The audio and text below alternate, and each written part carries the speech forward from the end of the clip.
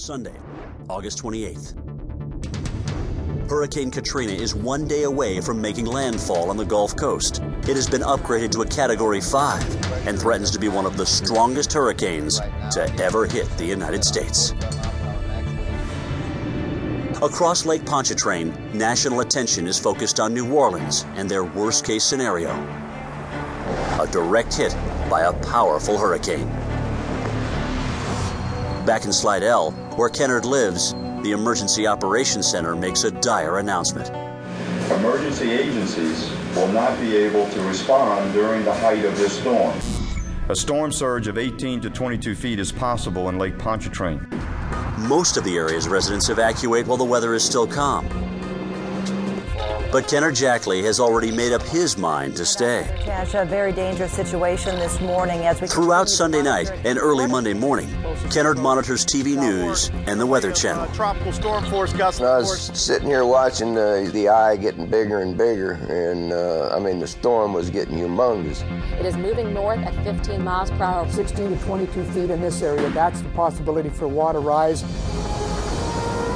At 6:10 a.m., Hurricane Katrina makes landfall at Buras, Louisiana, south of New Orleans.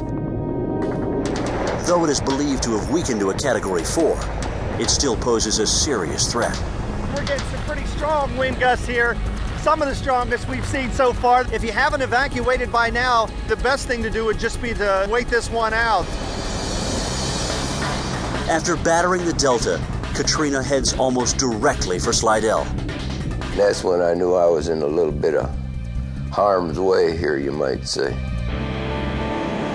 At the Jackleys' waterfront home, storm surge causes Lake Pontchartrain to spill its banks.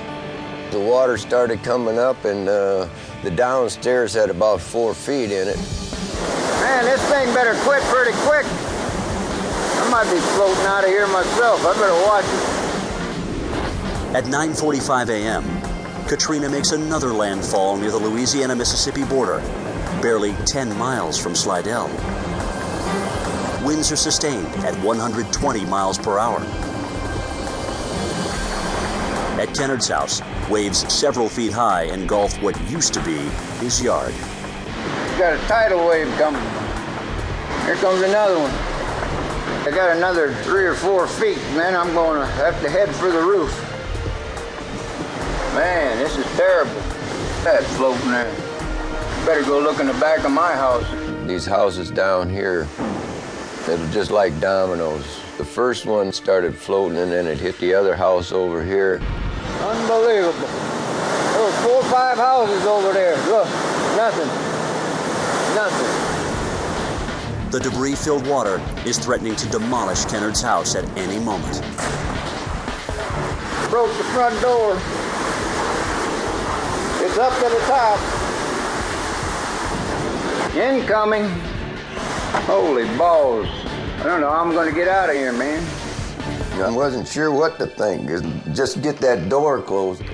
Kennard quickly finds nails big enough to fasten the door in place. They're about maybe this long.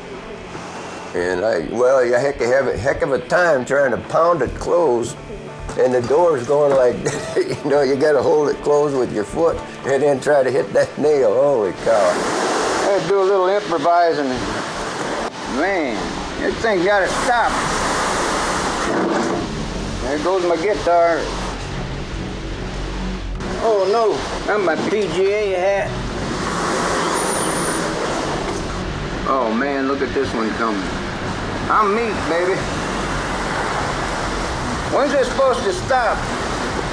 Oh, the ground floor is buckling up underneath me. It don't look good for the home team. Too late, Kennard realizes that his wife was right to evacuate. I'll believe you next time when you tell me to get out. Woo! Never figured I'd do this. In Dallas, Dookie watches as Katrina swallows the Gulf Coast. She has conflicting emotions about her husband and his refusal to leave. One minute I would feel really sad and sorrowful, and then the next minute I'd be angry and I'd be cursing him and saying that blankety blank, it's good, he gets what he deserves to stay in.